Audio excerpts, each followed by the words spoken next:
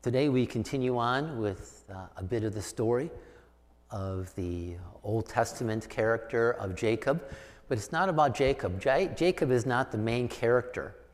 God is the main character. God is at work, and God has a plan of using Jacob for far more than Jacob, but for all that God has in store. And so we come to a place in chapter 32 where there's a fairly familiar story about Jacob and his wrestling with God. So I'm going to read a portion of Genesis 32, beginning at verse 22, going to 32. And you can follow along on your tablet or a phone. The words are going to be up here. Brad's going to click them along the way. As we read, there's about 4 or 5 slides. And we'll talk about the story and how this story is part of God's big story. And in that story, we have our wrestling matches with God too. So I invite you to join with me by standing either in your heart or physically before God as we hear these words from the book that we love. That night, Jacob got up and took his 2 wives, his 2 female servants, and his 11 sons, and crossed the ford of the Jabbok. After he had sent them across the stream, he sent over all his possessions. So Jacob was left alone, and a man wrestled with him till daybreak. When the man saw that he could not overpower him, he touched the socket of Jacob's hip so that his hip was wrenched as he wrestled with the man. Then the man said, "Let me go, for it is daybreak." But Jacob replied, "I will not let you go unless you bless me." The man asked him, "What is your name?" "Jacob," he answered. Then the man said, "Your name will no longer be Jacob, but Israel, because you have struggled with God and with humans and have overcome." Jacob said, "Please tell me your name." But he replied, "Why do you ask my name?" And then he blessed him there. So Jacob called the place Peniel, saying, "Because I saw God face to face, and yet my life was spared." The sun rose above him as he passed Peniel, and he was limping because of his hip. Therefore, to this day, the Israelites do not eat the tendon attached to the socket of the hip, because the socket of Jacob's hip was touched near the tendon. God's very word. Thanks be to God. You may be seated.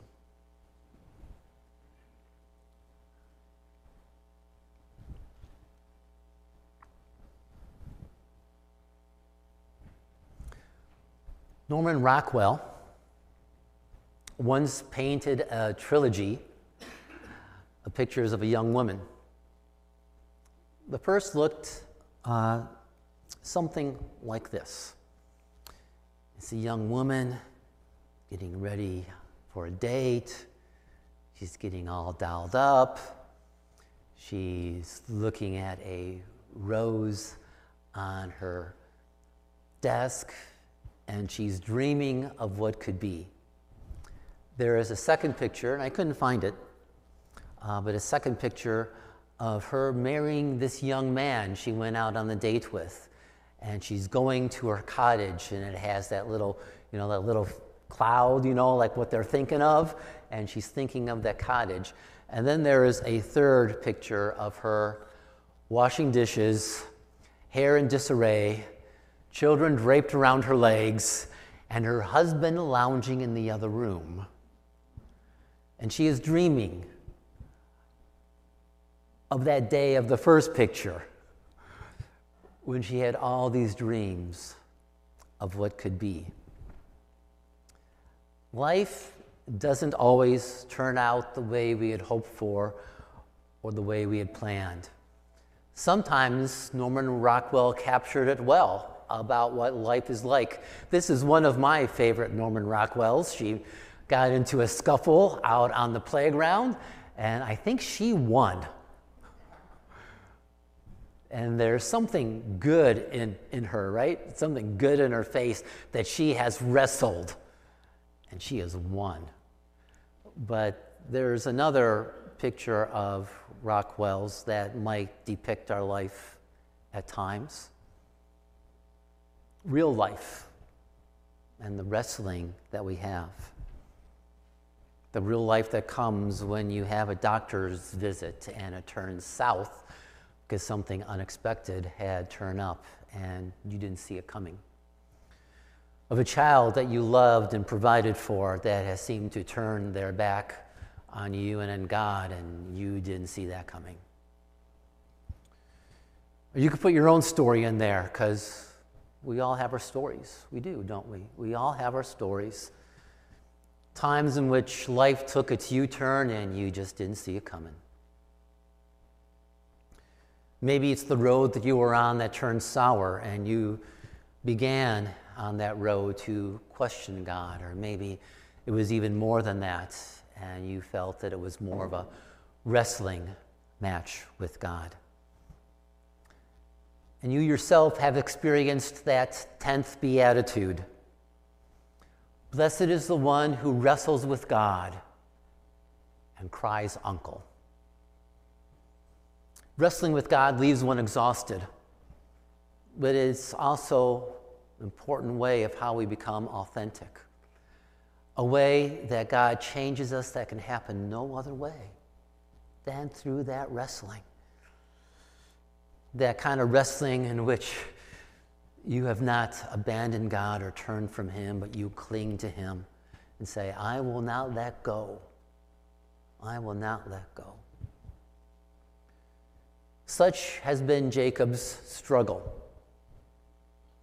He was on his way in this chapter, Genesis 32, on his way to see brother Esau, who hated him. Ever since Jacob lost that wrestling match in the womb of his mother, and he came out second to his brother Esau, who came out first, Jacob has been trying to carve his own future, to shape his life the way that he wanted it to be. Conniving, swindling, and looking for that thing that was eluding him. Something that only God can give.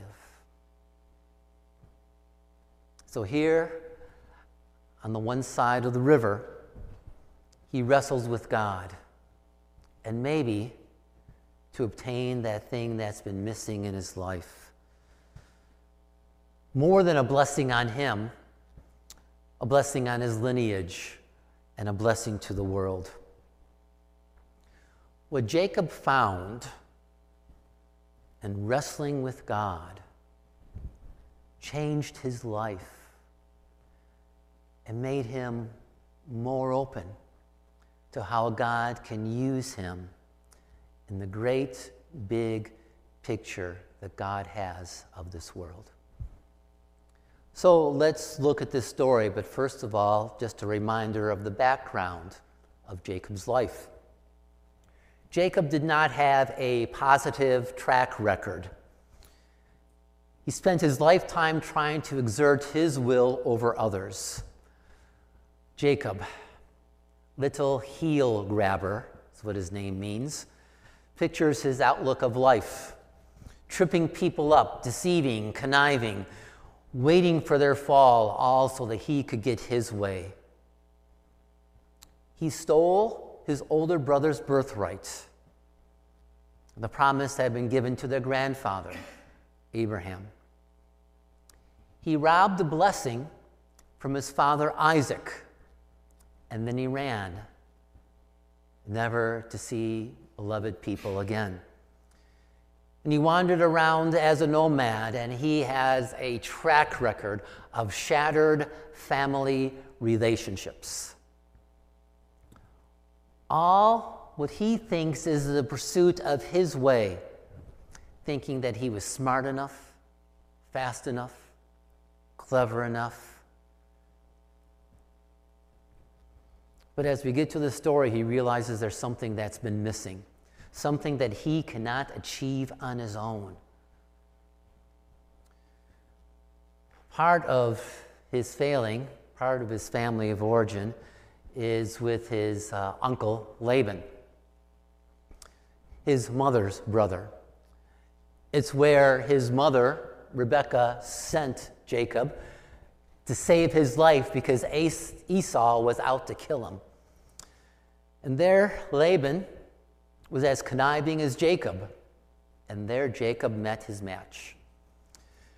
Laban had 2 daughters. One just won the Miss Syria beauty contest, and the other was a muscular sprinter who had just participated in Iditarod. And of course, Jacob wanted the Miss Syria, right? And so Jacob agreed with Laban that he would work for Laban for 7 years to get Miss Universe, only to find out on his wedding night, surprise, surprise, surprise, instead of getting a Jennifer Aniston, he got a German shot putter. And he found out that he had to work 7 more years to get the woman that he loved, Rachel. Now, he was outwitted, but Jacob had his turn as well. He was so upset about the great wife swindle that when the time was right, he took Uncle Laban's cows and goats and put his own brand on them and snuck away during the night with Uncle Laban at his heels. And then, as he's running from Uncle Laban, brother Esau came a-calling. The one that he stole a birthright from. And Esau made a promise that when their father died, he would kill Jacob. And that's how Jacob left Esau.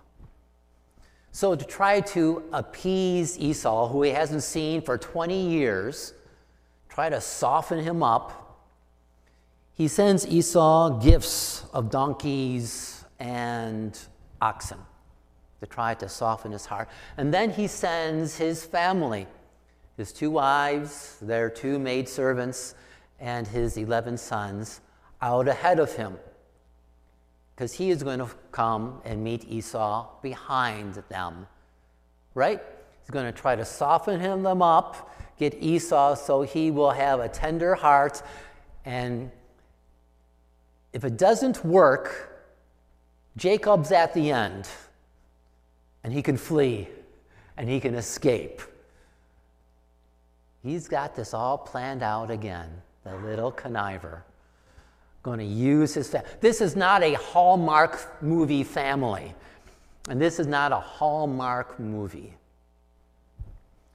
He has been spending his life tripping people up, exerting his will over others, and now he must face the consequences of his past and his biggest fear.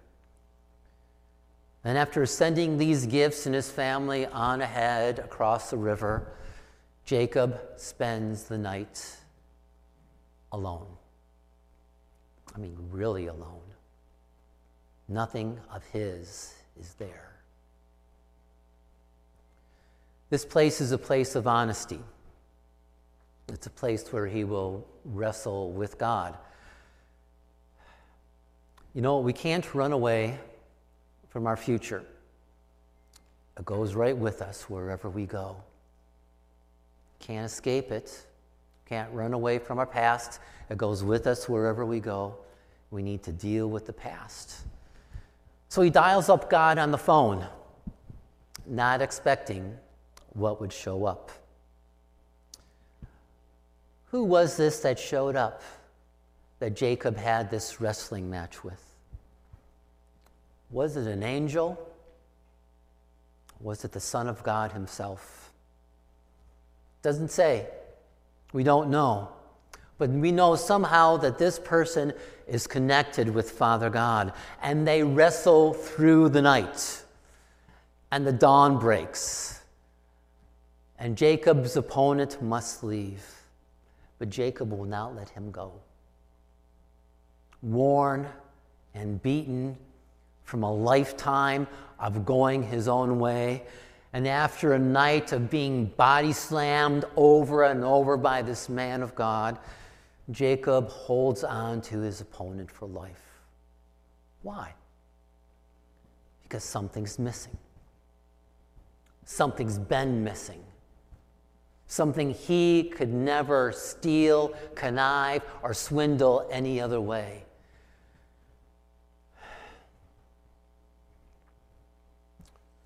At the core of our lives, we know that there is a blessing that we want. A blessing from God that cannot come in our own power. And I've been thinking, what is exactly that blessing that we want? When we ask God to bless us, what is that? What are we really hoping for? Is it that we want to lay our plan in front of Him and get His okay? Or is it something more? Something of God that we want in us?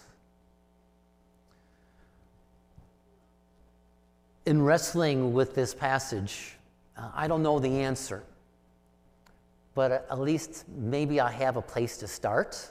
How's that? What is this blessing from God that Jacob is wrestling for and that we wrestle for? When we want that blessing, what could that be? Maybe here's a place to start. Maybe understanding our identity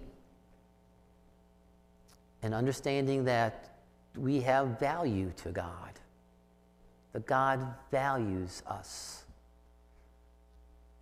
Maybe this is how it plays out.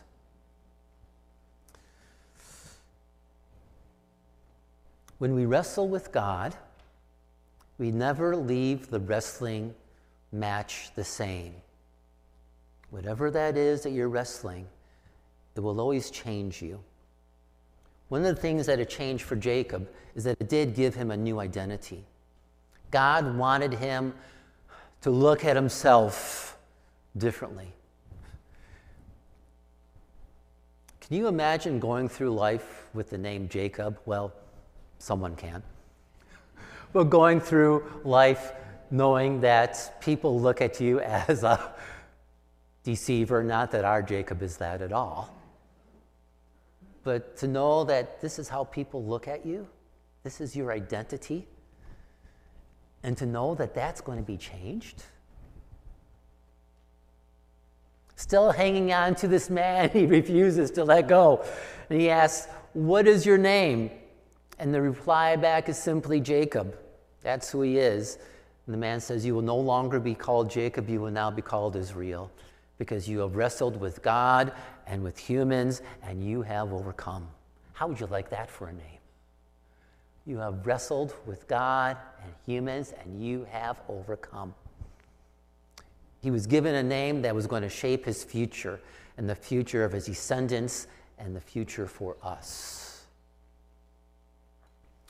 Because when we encounter God, He gives to us new names. When we see Jesus for who He is, the one who died for the forgiveness of our sins, and we thank Him for dying for our sins and rising to give us new life. When we encounter Jesus as He is, He gives us a new name. Daughter, son, beloved, child. The one that He would give His life for. Oh, that He did give His life for. When we encounter God, whether that's through a wrestling match or whether that's coming to Jesus and understanding exactly who He is as God's Son and our Savior, He gives us a new identity. We start to see ourselves in a new light. And part of that new identity, at least for Jacob, and I think for us too, is a new pain. Jacob was reminded for the rest of his life of this encounter with God, this wrestling match. A limp. He would walk with a limp for the rest of his life because this man of God threw his hip out of socket. Jacob had been given the blessing that he most needed and most wanted, but it would come with a lifetime of pain. I think what that's saying is that when we really get down and do business with God, we can call that a wrestling match. When we do business with God, that changes us.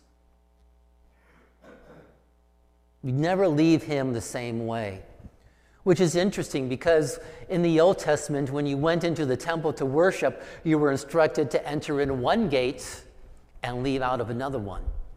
Why? Because when you meet God, you don't leave the same. There's something different. There's a change. Here would be a reminder to Israel that he neither won nor lost, but now he had limitations. He can't do things that he did before. He needs to rely on others more, and he needs to rely on God more. He is frail. He is incapable of doing the things that he longs to do on his own. He's lacking, and he needs help. It's a reminder that he needs God's help. The blessing also comes when we see our weakness, our frailty, and our shortcoming, because it teaches us to yield to the will of God, and that often comes with pain. Maybe it's emotional pain. Maybe it's the pain of knowing that we can't do the things we want to. Maybe it's the pain that we have to rely on others. But it's something that leads us to knowing that we need God's help daily. And that's what a limp does for us. It reminds us that we need him daily. A blessing brings something else too. It brings a new perspective. Chapter 32 runs into chapter 33, obviously, but 33 is the follow-up of what happens when Jacob meets Esau. The story goes that after the wrestling match, Israel crossed the river, and he gets in front of his family. The plan was he was going to be behind his family, right? So he had an escape route. But he has wrestled with God, and he has been changed, and he goes to the front. And he meets his brother Esau before his family. And it says he bows down to Esau 7 times, which in the ancient days was how you greeted a king, your ruler. And when you bow down before someone, what are you exposing? Your neck. And it was understood as you're exposing your neck, as you're bowing down, this person has authority over you. This person has the authority to take your life. And that is what Jacob is saying. You can take my life. This is a different guy. This has been a changed person. He is not trying to connive or steal or trick something out of Esau. He has met God, and he is not the same. And he has yielded his will to God's will. He has changed. He's still going to have ups and downs in his life, like we're going to see next Sunday. He's still going to show favoritism amongst his sons, which brings more havoc into his Hallmark family. He's been changed. He's heading in a new direction, and he has a new perspective. And I think for us, it gives us a renewed perspective as well. a renewed perspective in two ways as we reflect on this part of Jacob's story and we ask, so what does that mean for us? How does this story impact us? I think it renews our perspective in a couple of ways. First, it reminds us that God has a great big story and God has a purpose. And God is fulfilling his purpose in the world. The great big story is that God created humanity perfect in the image of God. Placed humanity, our first parents, Adam and Eve, in the garden to care for it, to till it, to watch over it. But sin entered humanity and our first parents rebelled. And sin entered all of humanity. And with sin, death. This week I went to 2 funerals. One was a funeral of a 95-year-old great-grandmother. One was of a former staff member of mine who is 58. For all of us, whenever we go to a funeral, whenever we go to a funeral home, there's something in all of us that says, this is not right. This is not how God designed us to live. And reminds us that this great big story of God is more than just a story out there. It's a story right here in our lives that we live through. So when I share part of that great big story, that sin entered the world and so did death, we know it because it has entered our lives too. But God chose to rescue fallen humanity. And he would do that by going to a broken person by the name of Abraham. And through Abraham's family line, he would bring a blessing to the nations of the world, culminating in his son, Jesus, who would be born in that family tree. And he made his promise that he was going to rescue all out of the garden and to all of the nations, and to all of the people, that was said to Abraham, as many stars are in the sky, so will be the reach of the Father through you. God promises to be faithful to his big story, to his big purpose. I don't know about you, but recently it seems to be hard to come to grips with how can God be doing his purpose and what's going on around here. But yet that's the call of faith, right? That God has promised his purpose. That God is not caught off guard. That God is still at work. God is not someone who is simply on his throne in heaven looking down on us and seeing what humanity is doing. God is in heaven on his throne, busy and active and working and still fulfilling his plan and purposes.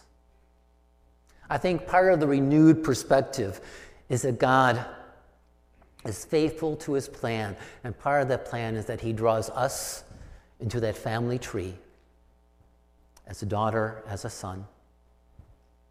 I think that's part of the renewed perspective, is that this story reminds us that God has done this great big story to reach each and every one of us, to draw us into his family.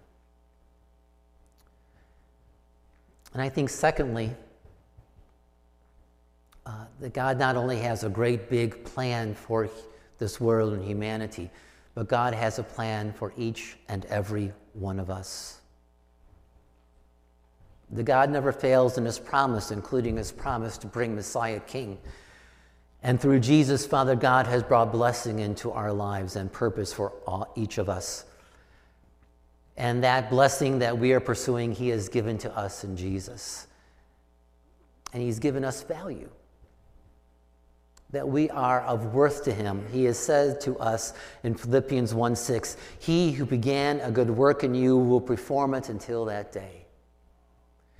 He who began a good work in you, part of his big overall purpose is the plan he has for you and you and you and you. He will fulfill it in that day.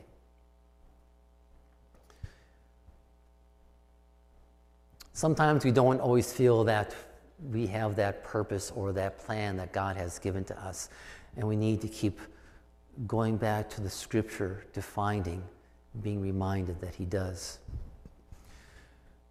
The end of the shepherd's psalm, Psalm 23. You can probably say it with me. Surely goodness and mercy will follow me all the days of my life. It's a great chapter, a great verse. That word follow is an interesting. Surely goodness and mercy will follow me. We could think that that's just talking about a tag along, right? It's going to just follow along the way. You know, it's rather, the blessings are, the goodness and mercy is just kind of passive, you know, it's back there, sort of like a little puppy dog kind of following us along the way, you know, but that's really not what that word means. The word follow in Psalm 23 is the word to actively pursue. Surely goodness and mercy will pursue us, will hunt us down. Not only is God that big hound of heaven who pursues us, but his blessings pursue us too. They're on track for each of us. So there's something good about wrestling with God. We don't always enjoy those wrestling matches. But there's something good about getting a good body slam from God, to feel his solidness press up against you, and to know that he's got some blessings in store, that he's got this great big purpose in this world, and part of this great big purpose is a purpose that includes each and every one of us. So whatever your wrestling match is, don't just walk away from it. God invites us to engage with him. Could we say that Jesus ever had a wrestling match with Father God? What was Gethsemane? What was that? Wrestling with God and what he knew was in store in God's plan. I think he wrestled with God, and God used that wrestling match to bring him to the other side for our blessing. And I think that can be an encouragement to us that our wrestling with God, he brings us out on the other side too, with his blessings waiting in store and coming through that match. I invite you to join with me in prayer.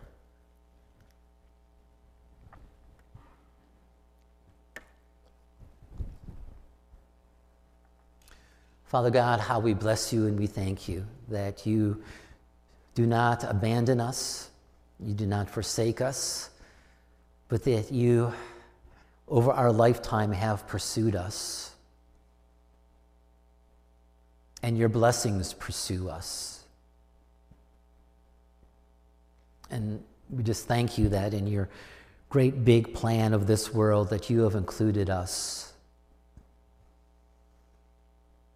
That we know that your Son offered himself on the cross for each of us, that we might respond in faith and love to you. And Father, we just acknowledge that our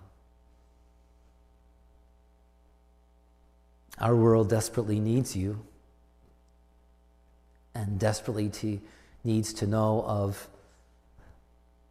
your love and your grace and your mercy and the new life that your Son brings. And at times we just don't know how to pray. So we just pray for the Prince of Peace. The Prince of Peace to come, bring his way. We pray, Lord, for safety, security. We pray, Lord, for protection, for care, for healing and restoration.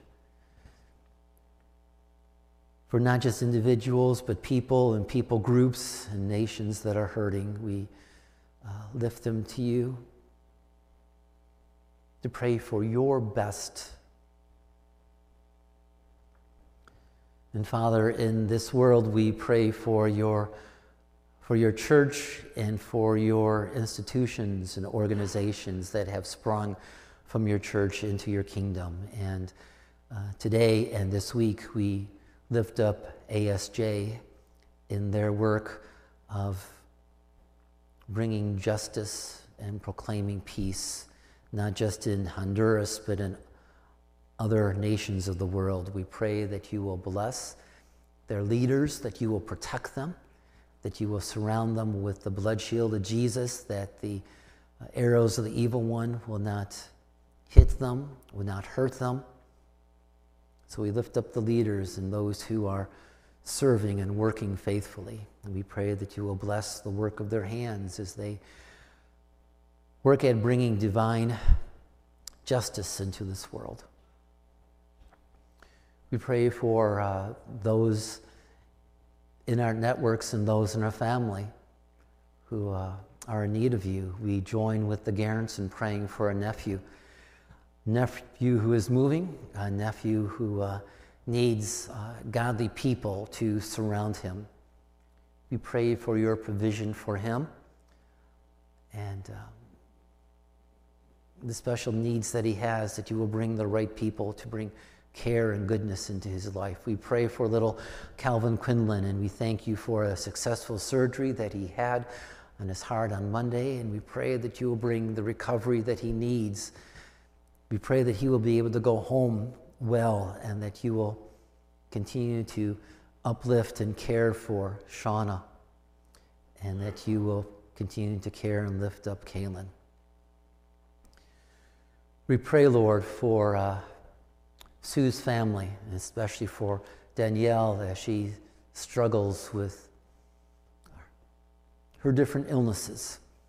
We pray, Lord, that you will make your presence and your peace known to her.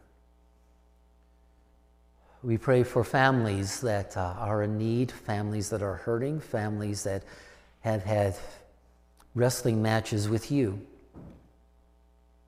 And we just lift them to you for your care and your provision and for your love.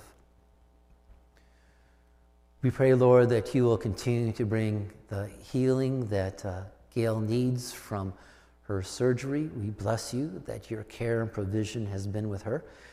We pray that you will be with Pastor Mary as well, that you will bring the healing that she needs from her surgery, but also with the bout with colitis that she had this week, that you will bring some restoration and healing to her body. We pray for Pam and Joe and David, that you will provide for their needs and that you will bless them in their homes that they have. We join with Ken in praying for his friends and family, and especially for his sister who has a special need. And so we join with Ken in praying for his sister today and this week. For Guinevere and for her pregnancy. As we prayed for other pregnancies, we pray for hers too. And we pray that you will keep her and the babies safe and well. Protect them, watch over them, and when your timing is there, to bring a safe delivery. We pray for your church. We pray for our leaders and for the wisdom that we always need from you.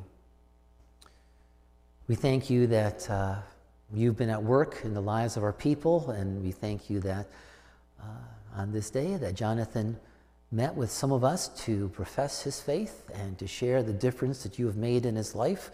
We pray that you will continue to bless him and lead him, and we look forward to his public profession in the near future. We pray for our interview with a worship director candidate that will take place on Tuesday. We pray, Lord, that you will give to us open and honest conversation together, that we can know each other's hearts.